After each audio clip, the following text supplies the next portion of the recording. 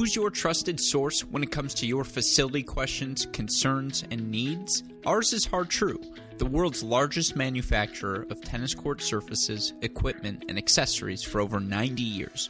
Partner with their trusted team of experts, along with collegiate greats Jamie Loeb, Alex Rybakov, and Dustin Taylor, to bring the surface provider of over 30 professional events annually to your facility. Whether it's the red clay of the Houston ATP, the green clay courts of the Charleston WTA, or the official hard court of World Team Tennis, Hard True has you covered. If you're looking to build a court, convert a hard court to clay, or simply resurface your hard court, work together with Hard True in their mission to lead the tennis industry by creating better places to play. To learn more about their state-of-the-art surfaces, along with their catalog customizable on-court accessories, check out hardtrue.com or call 877-442-7878 today. That's hardtrue.com or 877-442-7878 today.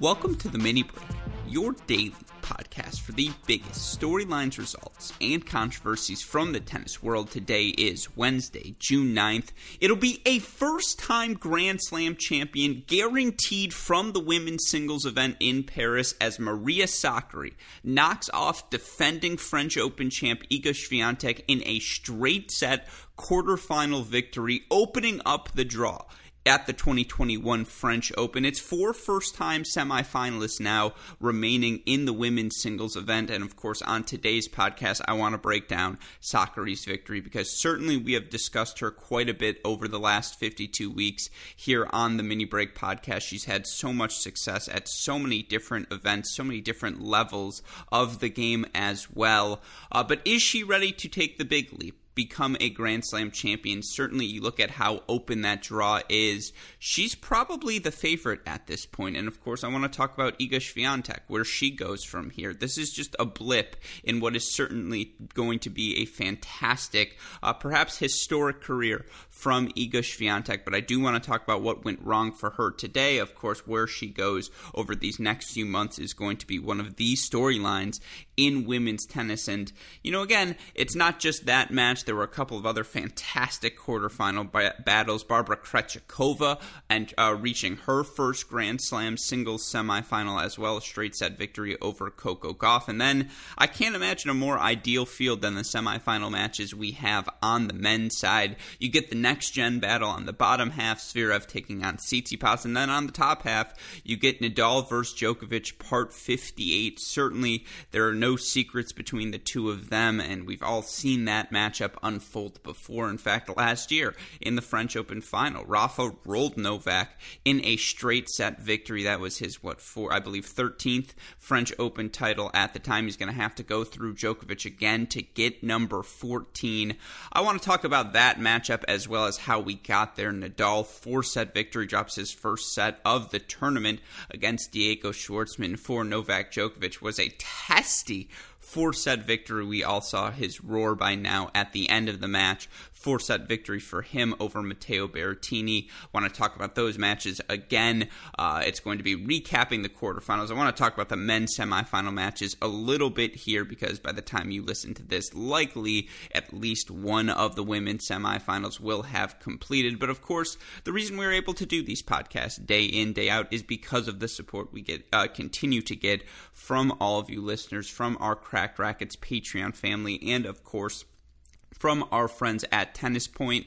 Look, it is now officially summertime, and you are likely getting back out there yourselves, hopefully hitting the hard courts, hitting the clays, whatever it is in your area. I know for me personally, the Indie Tennis Ladder I'm now a part of, we have reached our 4th round of competition. Your boy's 3-0, and I kind of give credit, I'm not going to lie, to my friends at Tennis Point because I needed a new set of kicks to go from the indoors to the outdoors. I had worn through my shoes. The whole, the toe was sticking out of them. At that point, you got to get the upgrade, and my friends at Tennis Point hooked me up. I've got the set of Nikes I need to thrive, and maybe you're not a Nike. Maybe you're an Adidas player. Maybe you like to rock, the Babolat's, the Heads, the Asics, whatever it may be. Our friends at Tennis Point have it all, the best equipment at the best prices. You use our promo code CR15. You'll get 15% off your order, free 2-day shipping on all orders exceeding $75, and best of all, a free can of Wilson Extra Duty tennis balls. Again, if you go to MidwestSports.com, it'll take you to tennis-point.com,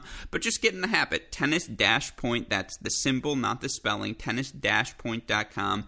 The promo code is CR15. And by the way, I'm not saying my success is because I upgraded my shoes at tennis-point.com, but I'm not saying it's not because of that as well. So remember, tennis-point.com.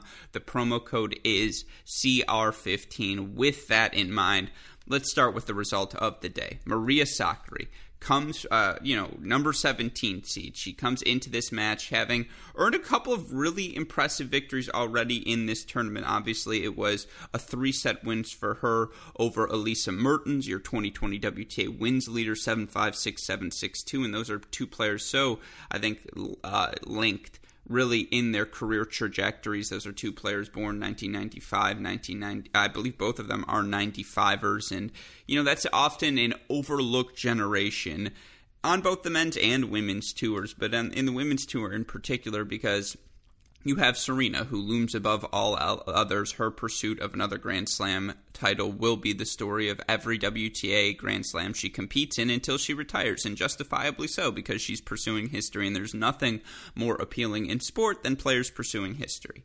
Outside of that, you do have a generation of players primarily led, we'll say, by Simona Halep, as she's the one who seems to be competing most frequently for Grand Slam titles. But, it wasn't just her. There was, it really was her spearheading that generation, but there were players like Kerber, Kvitova, who are around that age as well, who are often in the mix when they are playing their best tennis. And then, you have the young stars. You have Osaka. You have Andreescu. You have Sonia Kenin. You have, all of these players that have emerged. I'm sure I'm forgetting one. I apologize for that. There are, Ashley Barty, who have all won Grand Slam titles, who are the next generation of women's stars. And then, of course, there are other interesting young players in the mix as well who immediately get thrown in that conversation. Sabalenka belongs in that conversation. Iga Swiatek, Grand Slam champion, belongs in that conversation. You have other names as well, Coco Gauff being an obvious one, and you've had, players like Yastremska make the runs, and just so many talented players who, Vondrousova, make a final as well. And you forget about the generation of players, the Svitolinas of the world, the Muguruza's of the world, the Pliskovas of the world, the, Madison Keys of the world, Sloane Stephens of the world, because it almost feels like, well, we kind of know what their ceiling is, but we don't yet know the ceiling of all of these extremely talented young players. And that's a fair thing to do, because so often in a growth curve of a player who's going to be winning Grand Slams, you're going to see that success so early in their career. By the time they're 21, 22, they're already competing in that level. They've broken, at a minimum, the top 20, probably the top 15, the best of the best, even the top 10. And as we've seen for 4 of them, they're already Grand Slam champions. I suppose 5 of them, if you throw Barty in that young mix as well. And, I mean, she is 25 years old, absolutely should be considered. She's a 96. Anyways, those 95ers, those players with the slower growth curve, we've talked about before here on this podcast, the Anett Kontaveits of the world, the Elisa Mertens of the world, even someone like a Barbara Krejcikova, who's been extraordinarily successful in doubles, but is now finally making her breakthrough in singles. It took them a little bit longer. In the case of Maria Sakkari, I've documented it on this podcast before. She needed to develop her first serve as a weapon, and she's done that over the last 5 seasons. You look at that first serve win percentage, it's actually improved in each of the last 6. It was 59.2 all the way back in 2016. Her first serve win percentage, it then goes from 59.8, 63.7, 65.3, 66.5, 67.2 win percentage now on her first serve, to the point where she's now a top 10 server in Tennis Abstract's leaderboard. And again, it was the win over Mertens in 3 sets, and then, the straight set win over Kenin, and now a straight set win over Iga Swiatek 6-4, 6-4, where she just outplayed Swiatek minus the first 2 games from start to finish. And, those first 2 games, and honestly the first 3 games of the match, were not very watchable. There was a lot of jitters, a lot of errors, a lot of first ball errors as well. Sakkari was trying to swing through everything in those first 2 games. And, the first 2 points she won in that opening Iga game were returns she got deep to the Iga forehand. Hold that thought, because we'll get back to it. But then, a couple of errors, and then, a low first serve percentage in that first game, and Iga's able to capitalize, make a couple of second serve returns deep, hit a couple of big forehand return winners, and connect on some backhands up the line as well. It was, a 2-0 lead for Iga before she knew it. But then Sakkari gets the break back because she continued to get returns with depth into the court. And you look at the numbers from the first set, and there's no denying Iga did not serve well in that set. She only made 52% of her first serves. But it's a credit to Sakkari, who, was going for her cuts on those second serves. And she essentially got to look at a second serve every other point. And, she won 2/3 of those points. She holds Iga to 5 of 15 on second serve points in the set. That means Iga was 17 of 31 overall in the set. Faced 5 break points. Sakkari converted the 2 that she needed, and she gets that break back right away. So it's 1-2, but Iga gets a couple break points in that 1-2 service game, 15-40, and Sakkari made the choice in that game, and it was the choice she made repeatedly throughout the match, to go after the Iga Swiatek forehand with pace. All of her serves in the pressure moments, whether it was the 15-40s, down break points, and she faced 6 of them in the match. She fought off 5.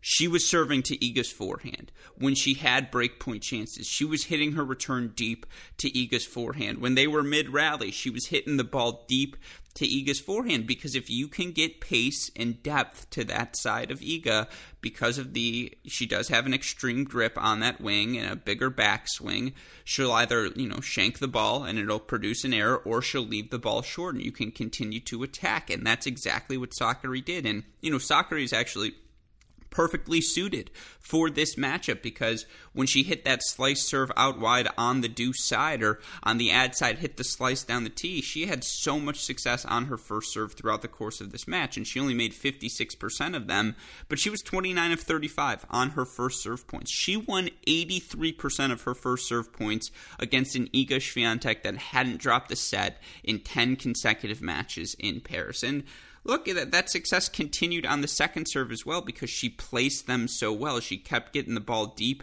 into Iga's forehand. And there were times when Iga would tee off, and, Sakkari would leave that ball short. It was a gamble, because if you do leave the ball short to Iga's forehand and she has time to tee off, you're in trouble. You lose the point.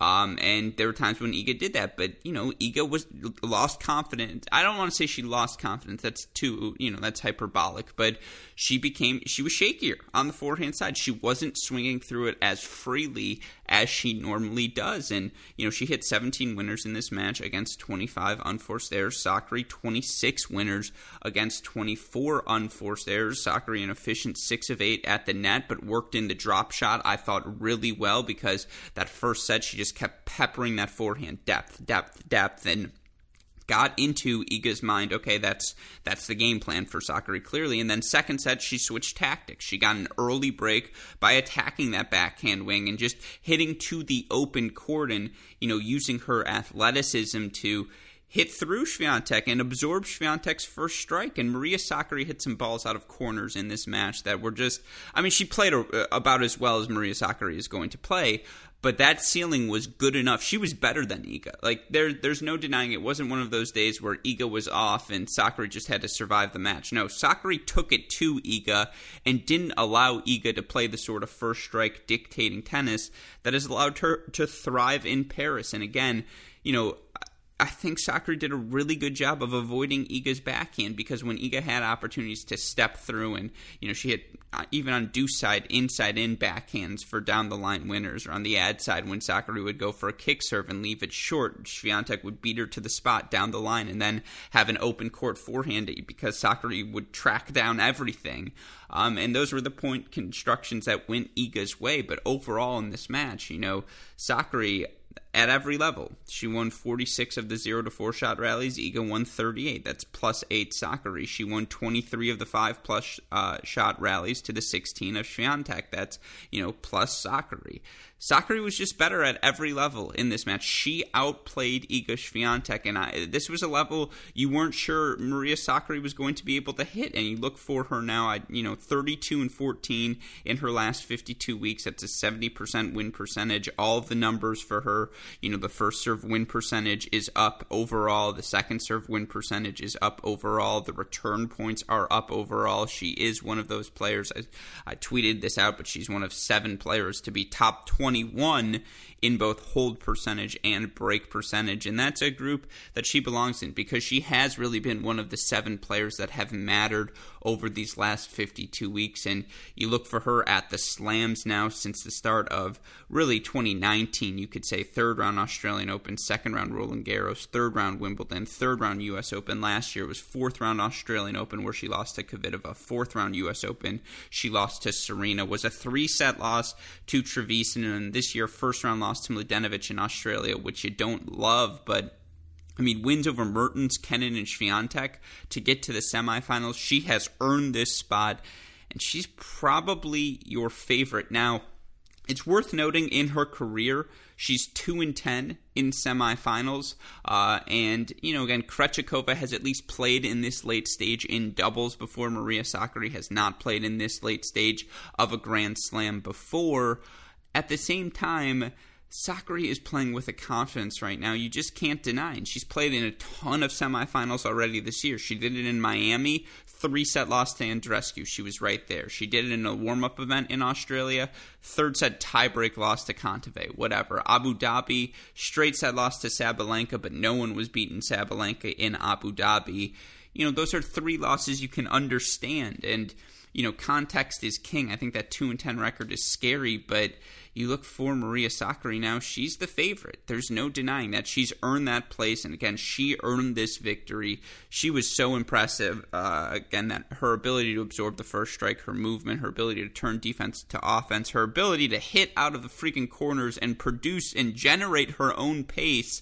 Now, I do think the heavy topspin of Swiatek helped Sakkari in that she was able to hit through it and not have to worry about keeping the ball down, and you do wonder Krejcikova plays a much flatter game style, so it's an interesting matchup, but if Sakkari it was a straight set win for her. I know it was a physical match, but it was only an hour and a half.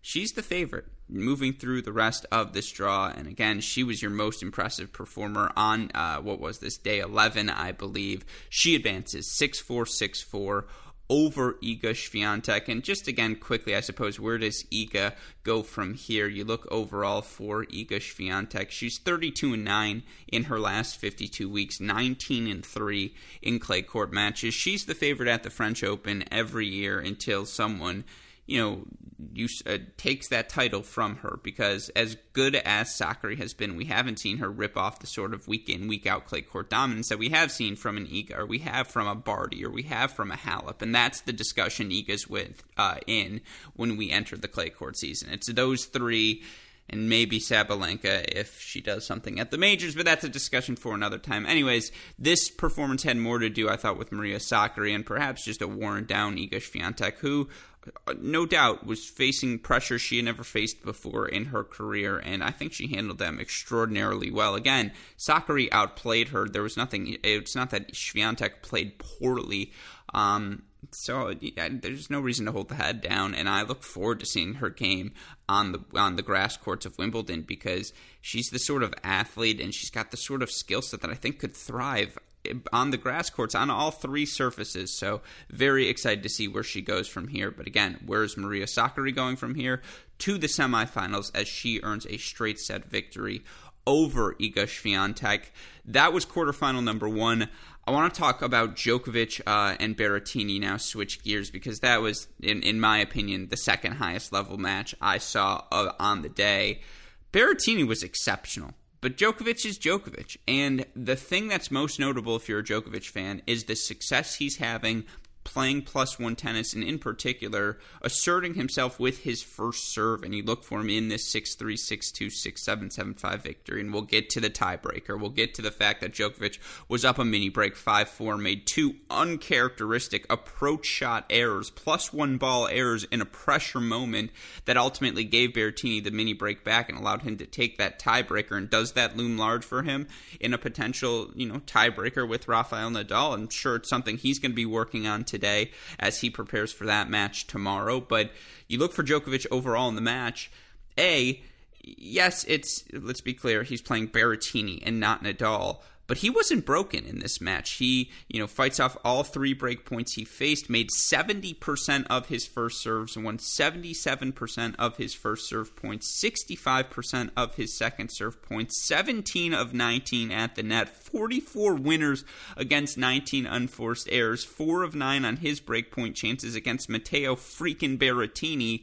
The numbers pointed to it. The eye test pointed to it.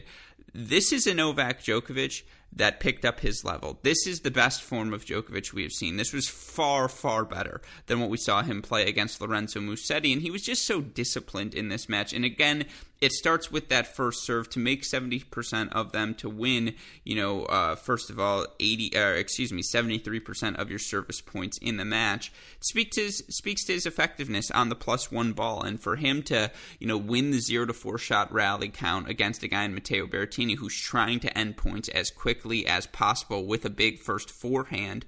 Djokovic won 94 of the 0-4 shot rallies to Berrettini 79, and that was a testament to Djokovic, just with rigorous discipline, finding the Berrettini backhand with his serve. On the deuce side, obviously that's going big down the tee. On the ad side, the kicker out wide, even hitting the flat out wide or just into Berrettini's body.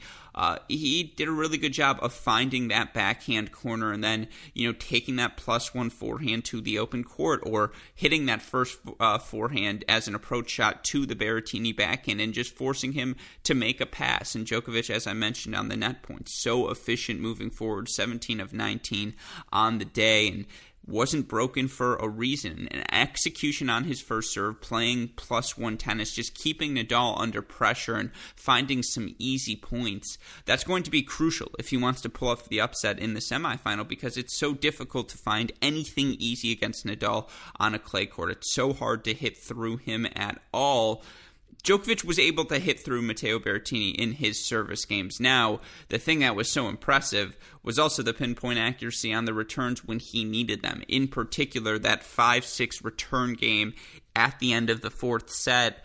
Berrettini, I think it was 30-all, and he just hits a laser of a serve for 40-30, and you see Djokovic not get a little frustrated that he wasn't able to do anything about that, but then he locks back in, and he just lasers a first serve return deep into the Berrettini backhand corner, and he wins that point inside-in forehand, and he did a good job of keeping Berrettini honest and approaching to the forehand, and if Berrettini was cheating over to the ad side too far, taking that backhand down the line. That said, I feel like Djokovic kept the backhand down the line sort of in the queue, waiting to use those against Rafa, as of course that shot's going to be so important in that match. Djokovic's ability to keep Rafa honest in that backhand corner, he's going to have to execute flawlessly if he wants to pull off the upset. And again, today he was fairly flawless. Now, we'll get to the Berrettini side of the equation in a second. It is worth noting that he blinked in that third set tiebreaker, that he was up 5-4, had lasered a couple of returns and gotten the early mini break and had 2 serves on his racket to close out the set and wasn't able to do it. And, again, the first one was just an open forehand that he hit in the net tape that he just missed. Like, it was an unforced error. And then the second one, he slipped a little bit as he was hitting the backhand, but that's no excuse. It's a clay court. You have to be ready to slip, and he just didn't give himself margin, and he didn't even force Berrettini to make a pass, to play a ball, and you can't give Rafa anything like that. And I know it was 2 points in an otherwise flawless match, but at least if you're Novak, because I just feel like Novak's this type of guy, that gives you something to be hungry about. And you saw his roar at the end of the match, and the only reason it came off as a little bit much is because there were no fans left in the stands. If there were fans there to embrace that roar would have seemed way more normal, let's be honest. It's because of it was in a dead atmosphere, and so you're like, wow, you can really hear him roar and how loud he is. It's not drowned out by any crowd sound. That's why it came off as dramatic. At the same time, isn't that what we want from our tennis players? Isn't that the sort of just showing that they care, that sort of emotion, that sort of, again, enthusiasm to have gotten through in that stage? That's exactly what I want for my number one player in the world, so I can understand that. Now, of course, you feel for Berrettini, who on the flip side, 65% of his first serves go in. He wins 71% of those points. 11 aces against only 3 double faults. 55 winners in this match against 51 unforced errors. He went for it. Inside in, down the line, drop shots, moving forward. You know, he was 8 of 19 at the net, but he kept trying to put that pressure on Djokovic. And, you know, I don't think they count all of the errors that they were count as forced errors that Berrettini forced. Djokovic may have gotten his racket on, but, you know, that ball wasn't landing anywhere near the court, and that Berrettini forehand is a gun. It's a top 5 forehand on tour. There's no ifs, ands, or buts about it. It just rips through the court. And his first serve, I mean, he rips aces when he needs to, and he rips unreturnable first serves when he needs to, and he plays aggressive with that first ball as well. He plays on his terms. Even against Novak Djokovic, he was holding with him stride for stride in those final 2 sets and had his chances in the first set as well in terms of breaking back against Novak. And just, you know, there were a couple of mistimed drop shots that you were wondering, why did he do that? At the same time, Djokovic was locked in. Djokovic played a really high-level set, and Djokovic blinks once in that third set tiebreaker, and Berrettini's able to take advantage of it. And again, he hit like a short angle inside-in forehand that was just ridiculous. And he's even, he really has gotten better swinging through that two-handed backhand, particularly on the return of serve. It's not a strength yet, but I wouldn't count it as the liability. It's almost a neutral. It's not quite a neutralizer, but it's just a step below back. It's fine, and he still moves really, really well for a guy his size, and he's really fluid out of corners. And again, that first forehand is just a strike, and he's got the feel clearly because he is comfortable playing drop shot, getting to the net, and playing, you know, volleys as well. And just the problem is, he was playing Novak Djokovic, who neutralizes your first ball and your first serve better than perhaps anyone in men's tennis history. And, you know, again, this win, Djokovic is getting closer and closer to that peak level. 6-3, 6-2, 6-7, 7-5. He ultimately advances over Berrettini. Of course, now he's going to have the ultimate test in Rafael Nadal. But you look for Djokovic, 48-8 overall in his last 52. You know, the losses in the clay court season were a bit puzzling to Nadal. You can understand that 3-set loss in the Rome final, but Karatsev in Belgrade was a really physical 3-set match, but you'd think normally that's a match he gets through. The loss to Evans in Monte Carlo, I don't think anyone can explain. But Djokovic is closer to peaking now than he was then. And I mean, he's won, 4 matches in Belgrade, now 5 matches here, so he's won 9 in a row heading into this matchup with Nadal. He's got about as much confidence as you can hope for entering the showdown of showdowns. And again, we'll get to that men's semifinal preview at the end of this show. But Djokovic, 4-set win over Berrettini to advance to his, I believe, now 11th French Open semifinal. That's just ridiculous, by the way. Or maybe it's his 12th, but the fact that he's reached 12 semifinals and it's just so overshadowed by the Rafael Nadal stat of 13 titles, which justifiably it should be overshadowed. For someone to win 13 Grand Slams at one event is freaking insane. But that just speaks to how good Novak Djokovic is, and it speaks to the fact in a world without Rafael Nadal, he'd have every record, and it wouldn't be particularly close. Novak Djokovic advancing to the semifinals. For Berrettini, 29-11 in his last 52. You look for him during this clay court season. His losses came to Davidovich Fokina, Zverev, Tsitsipas, and Djokovic. He beat Federer, he beat Ruud, he beat Garin, he beat Khachanov, he beat Krajinovic. He was that good on the clay this year. He's number 6 in Tennis Abstract's clay court specific ELO ratings. You look for him in overall ELO, he's number 9. He is a top 10 player. There's no denying that. His power skill set, it's the modern day Raonic. He's going to win a lot of matches just by outclassing people who can't handle the pace of his ball. It's more dynamic, in my opinion, than Milos Raonic. That's a discussion for another time, but Matteo Berrettini is going to be very, very good for a very long time, and certainly, again, well worthy of his quarterfinal run. But that was match number 2. Match number 3, Krejcikova versus Gauff. This was a really interesting one. And again, I'm not going to spend as long on these last two as I did on those first two, because you look for Krejcikova 7-6, 6-3 over Gauff. Well, I may spend that long on this one. It's really the Nadal-Schwartzman one, because what can I say about a Rafael Nadal match that hasn't already been said? This match was fascinating because early on, the dynamic was very much, Coco Gauff's in control. She can rip the winner down the line at will in these rallies. Krejcikova's having a difficult time generating enough pace to hit through Gauff. But when you realize the scoreline 7-6, 6-3, the terms of those first, because Gauff does rip off a 3-love lead, and I believe she actually serves for the match up 5. For the match, she served for the set up 5-4. Has a set point 40-30, ends up making a backhand error, then a double fault, then another first ball backhand error. That's a story for another time. Gauff was ripping a lot of down-the-line winners to take that early 3-love lead, and that's just a really hard thing to sustain because she was constantly on the run and hitting those winners on the slide down the line behind Krejcikova. And, when that shot goes in, it looks excellent, but that's a really high degree of difficulty shot. And, you look for Coco Gauff. I thought she was really, again, her first serve certainly was very effective early on. She made 67% of her first serves, but Krejcikova, who's obviously a former, she's not currently number one doubles player in the world, but she's one of the top doubles players in the world. She's so effective at neutralizing serves and just getting that return deep into the court and resetting the point back at neutral. And she got more and more effective at doing that as this match progressed. And you look for Gauff, she only won 54% of her first serve points, 40% of her second serve points, 25 winners in this match against 41, unforced errors. It was just difficult for her to generate easy winners throughout the course of this match, to generate easy +1 opportunities, just easy first strike tennis, because Krejcikova did such a good job at neutralizing her first strike. And then, for Krejcikova, only made 59% of her first serves, and that number is going to have to be higher against Sakkari, but won 69% of those first serve points, and, was 4 of 6 on her break point chances, fought off 7 of the 10 break points that she faced. A lot of those break points, it was, first forehands that Krejcikova would just hit so effectively to the open space. And I thought, the heavier Coco Gauff hit the ball, that was actually better for Barbara Krejcikova, because then she could, absorb that topspin and drive through the ball more the way she enjoys to do.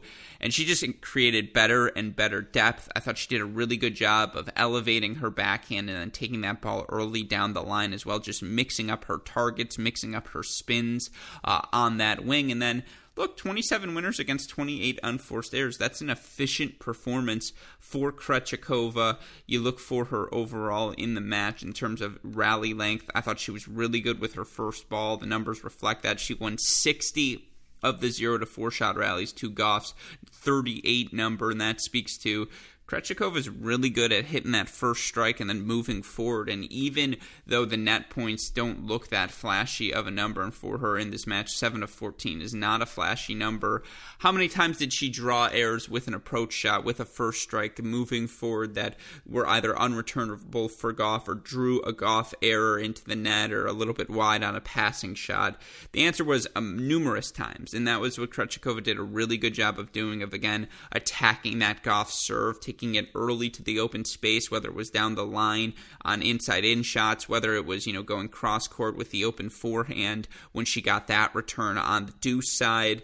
She just mixed up her targets really, really well, and ultimately, Coco Gauff didn't have a big enough first strike weapon, or at least wasn't finding the court enough with her first strike to make things easy enough for herself. And that was the other thing. Krejcikova was locked in physically, tracking down everything Gauff threw at her, which is really difficult to do because Gauff, her ball is extraordinarily heavy. She does hit a ball that rips through these clay courts, and I think the French Open is going to be very, very kind to her throughout the course of her career.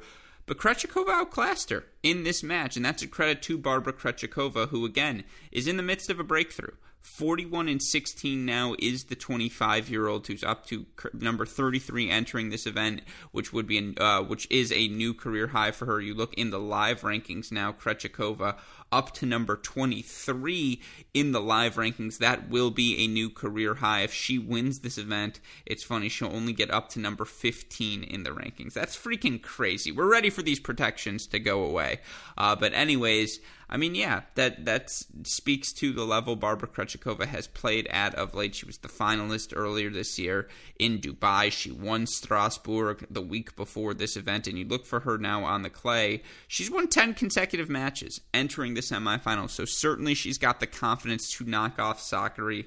You look at her losses in the clay court season. It was a 3-set loss to Iga, a straight set loss to Badosa, and then a loss to Bogdan in Istanbul. But, again, those are tough losses. Swiatek and Badosa, that's how good you've had to be to beat her on the clay courts this year. And she's clearly, that forehand works. It's a bigger backswing, but she has time to get into that backswing on clay. She's so good at redirecting the ball, so good at using your momentum and your pace against you. And you look for her now at the Grand Slams. She was a 4th round at Roland Garros last year. She came through qualifying 2nd round last year at the Australian Open, but then 2nd round this year, Australian Open as well. Again, you look for her. She's starting to reach, again, this is what a breakthrough looks like. If you look at those last 3 slams for her, she went round of 64, Australian Open, 4th round French Open last year, which was that 3-set to Podoroska loss. 2nd round this year, she held seed before losing to the seed Alexandrova, and now she's beaten Alexandrova, Svitolina, Stevens, Goff. Again, she has earned her place in the semifinals. Her battle with Sakkari going to be a splendid one. And then, just lastly on Coco Gauff, who you look for her now, 35-16 in her last 52. She's at that over 2/3 of her match win number that is indicative of a player making their breakthrough. That's what Gauff is doing right now. You look at what she did in this clay court season. Quarterfinals of Charleston, 3-set loss to Pliskova in Madrid, but then semifinals of Rome, champion in Parma, quarterfinals, first slam quarterfinal of her career at the French Open. There's a reason you look at Tennis Abstract's ELO rating. She's number 10 in overall ELO. You look clay court specific. She's number 10 in clay court specific. You look 2021 specific with her record of late. She's been the 5th best player according to 2021 ELO ratings. I have to say that top 10 number feels about right. She's very Jannik Sinner-y. I think that's the comparison for the two of them, which is that they can win any match they're in. They've got the weapons, they've got the athleticism to compete at the highest levels of the sport already. It's not a new take to say Coco Gauff is a special talent, but you look for her now in the live rankings, number 22. She belongs in the top 25. And the question is, when will she drop out of it next? I don't think for a very, very long time. But that was quarterfinal number 3. And again, Sakkari Krejcikova likely already taking place by the time you're listening to this. I'm leaning Krejcikova. I think Sakkari wins that match. I'm going to say 5-5 as well. But I do think that's going to be a very, very fun one. Of course, the other half of the Nadal-Djokovic semifinal required Nadal to knock off Schwartzman. He does that, losing his first set of the tournament, but ultimately earning a 4-set victory over Diego Schwartzman. You look for Nadal ultimately was a 6-3, 4-6, 6-4, 6-love decision. Look, he just wore Schwartzman down. And this match was a break fest. You look overall, Nadal 7-14 on break points, Schwartzman 3-4, but Nadal broke the problem was Diego Schwartzman had no way to make points easy for himself. And I will say, through the first 3 sets, he didn't play Nadal to a draw from the baseline, but he played Rafa Nadal about as close as you can play Nadal to a draw in terms of from the baseline at Roland Garros. That said, to do that for the first 2 hours, 2.5 hours is easy. To do that for a third hour is really, really difficult. And that's where that 4th set bagel came from. You look for Rafa, made 66% of his first serves, won 73% of his first serve points, 68% of his second serve points. Those numbers padded certainly by the blowout in the 3rd set. But 35 winners against 29 unforced errors. You look at the rally breakdowns, Rafa really effective with his first ball as always, and that was the difference in this match. Rafa was able to hit winners with his first forehand or get to the net behind that first forehand. He won 61 of the 0-4 shot rally. Schwartzman only won 34. outside of that, Schwartzman, the 5+ shot rallies, Nadal 47, Schwartzman 43, played them pretty even when they could get the point to neutral past those first 2-3 balls. But, when Nadal had a chance to rip a Schwartzman second serve or had the opportunity to rip a first forehand off of his own first serve, Nadal was in control. And he certainly enters the match against Djokovic as the favorite because he's looked in better form. There's no denying that. His first forehand, when it's landing, is as effective as ever, and his return games look as effective as ever. Now, the one thing Djokovic really has, and this kind of bleeds into the men's semifinal preview, and with all due respect to Diego Schwartzman, who, to get to the quarterfinals, that was absolutely a victory for him, given the struggles he had earlier in his clay court season. But you look from 9-37 in his career against top 10 opponents. He's a top 10 player, but it's closer to number 10 than it is to number 5, and that's a testament to his work ethic. That's a testament to the amount of pressure he is able to put on so many opponents just through his relentlessness amidst rallies, but he doesn't have that big weapon, and, again, because he couldn't win points easy against Nadal, because he can't win easy points against the guys like Medvedev, Djokovic, Zverev, that's when that struggle manifests itself. I don't think that's a new story to anything, and again, I'm not trying to diminish what Diego Schwartzman has accomplished. We are huge Schwartzman fans here, as he's Villachai, Mishpacha, but nevertheless, that, again, it's not that I'm trying to diminish his efforts because he took a set off Nadal. He's one of 6 players to take multiple sets off Nadal at the French Open in Nadal's career. And that's because of how much pressure he is able to apply. And that's when he makes a high percentage of his first serve and the point is able to start at a minimum at neutral. He's able to win a lot of those points against Rafa. I'm not trying to defend my takes against. You guys know my thoughts on Schwartzman. But, Nadal able to wear him down ultimately in the 4-set victory. And look, that's what Nadal does. He wears you down. You know what the patterns are going to be. Forehand cross, forehand line, backhand line. Oh, you got lazy. I'm going to rip a backhand cross to the open court, and now I get to hit a first forehand either inside out or cross court. You know what the Rafa patterns are going to be. As a credit to Djokovic, he has served well in this event, and you look for him again in his match against Berrettini. He wasn't broken, and he won, over, I think it was 73% of his serving points in general, won 80% of his first serve points, replicated that performance against Musetti as well. He has played really good first strike tennis, and he's been aggressive with his first forehand. He's been willing to move forward and just be, again, not settle for 5 to 10 shot rallies, because while of course he's going to have success in those against Rafa and some in that physicality that makes him Novak freaking Djokovic, he's also going to have to find some easy points, and he's done a good job of doing that this tournament. And Rafa hasn't served great. He served fine. And the thing is, if you can't beat Rafa in that first, I really think you need to take a 2-sets-to-love lead on Rafa. Because if he gets one of the first sets, he's winning set 3 no matter what. His level has gotten better and better throughout the course of every match he's played. And I think that's the scariest part if you're Novak Djokovic, is that if I can't catch him early, then he gets into his patterns, then the forehand starts landing with a little bit more depth. Again, I go back to that first set against Jannik Sinner. Sinner served for it, and those first 6-7 games, the ball was landing a little bit short for Rafa, and I think Djokovic has done a really good job of capitalizing when opponents have left the ball short. But of course, you look in their careers against one another. Djokovic 29-28 overall against Rafa, but 7-19 on clay. He hasn't beaten him on clay since 2016 when he beat him in Rome, and the only time he's beaten him at Roland Garros was in 2015. That was a straight set win for Djokovic in the quarterfinals. Again, what does Rafa do so well against Djokovic on clay? He neutralizes his serve. You look for Novak Djokovic in his career against Rafa. He won 67.7% of his first serve points. On clay, 62.9. Second serve, he's won 52.3. On clay, 47.6. His hold percentage against Rafa in his career, 76.4. On clay, it's 66.7, so 2/3. His break percentage in his career, 25.6 against Rafa. On clay, 24.4.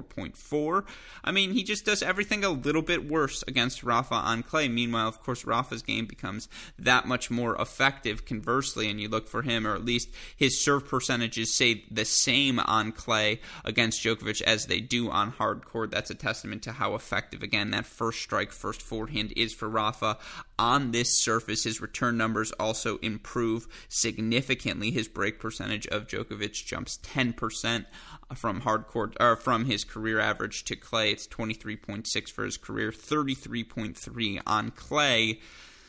So again, Rafa serves aren't diminished. Djokovic is, and that's the difference. That's why Rafa has as much.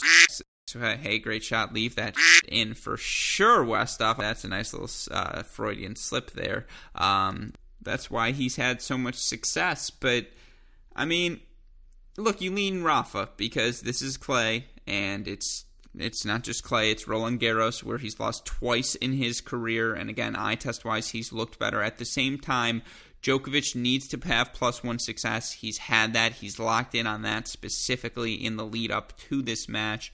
I think it's going to be a really, really fun one. I do think Rafa ends up winning. I think Djokovic takes the set. I think he takes the opening set as well, and I think that adds to the intrigue. But then I think Rafa takes 3 close sets from there and ends up finding himself in the final against one of Alex Zverev or Stefanos Tsitsipas. And I know I talked about that match a little bit yesterday.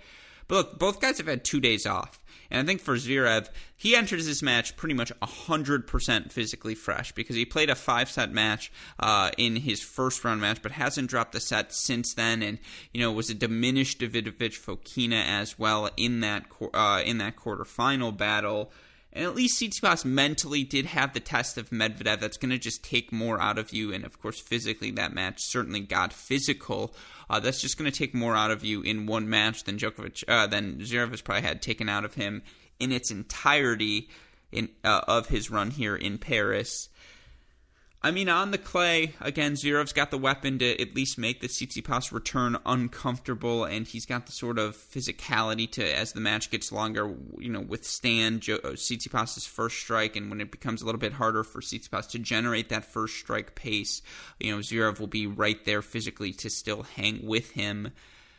At the same time, Tsitsipas is playing so decisive, and he's not going to be shook by the moment. And so often we see Zverev, frozen by that moment. The serve abandons him, or he plays such passive tennis. And if you play passive tennis, Tsitsipas is going to make you pay.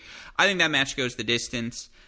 I'll take Tsitsipas in 5, but I think both of these men's semifinals get super, super fun. And again, we have a fun day of women's semifinals ahead. It's going to be Sakkari taking on Barbara Krejcikova, Pavlyuchenkova taking on Tamara Zidansek.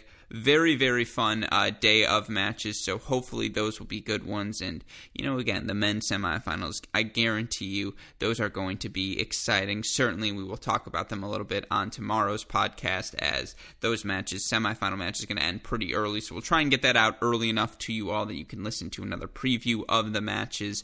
But again, we are guaranteed a first-time Slam champion here in the women's singles event at the 2021 French Open. That's all we can ask for as tennis fans. Some excitement fueled into this year's second major. And of course, if you've missed any of the action from the 2021 French Open, you can catch up on all of it by tuning in to each and every day's Mini Break Recap podcast. If you've missed any of those, you can find them all on our website, crackedrackets.com, or wherever you listen to your podcast. Speaking of which, while you're there, please like, rate, subscribe, review, share these podcasts with your friends. It's not just this show. We've got the Great Shot podcast, Correct Interviews podcast, all of our Cracked Rackets podcasts as well. Of course, if you need the more immediate updates, Twitter, Instagram, Facebook, YouTube, we are at Cracked Rackets. You want to message me directly, I am at Great Shot Pod. A shout out, as always, to super producers, Max Fligner and Daniel Westhoff, for the of an editing job they do day in, day out. A shout out as well to our friends at Tennis Point. Remember, tennis-point.com. The promo code is CR15. With that in mind, for our wonderful super producers, Fligner and Westhoff, our friends at Tennis Point, and from all of us here at both Cracked Rackets and the Tennis Channel Podcast Network, I'm your host, Alex Gruskin. You know what we say.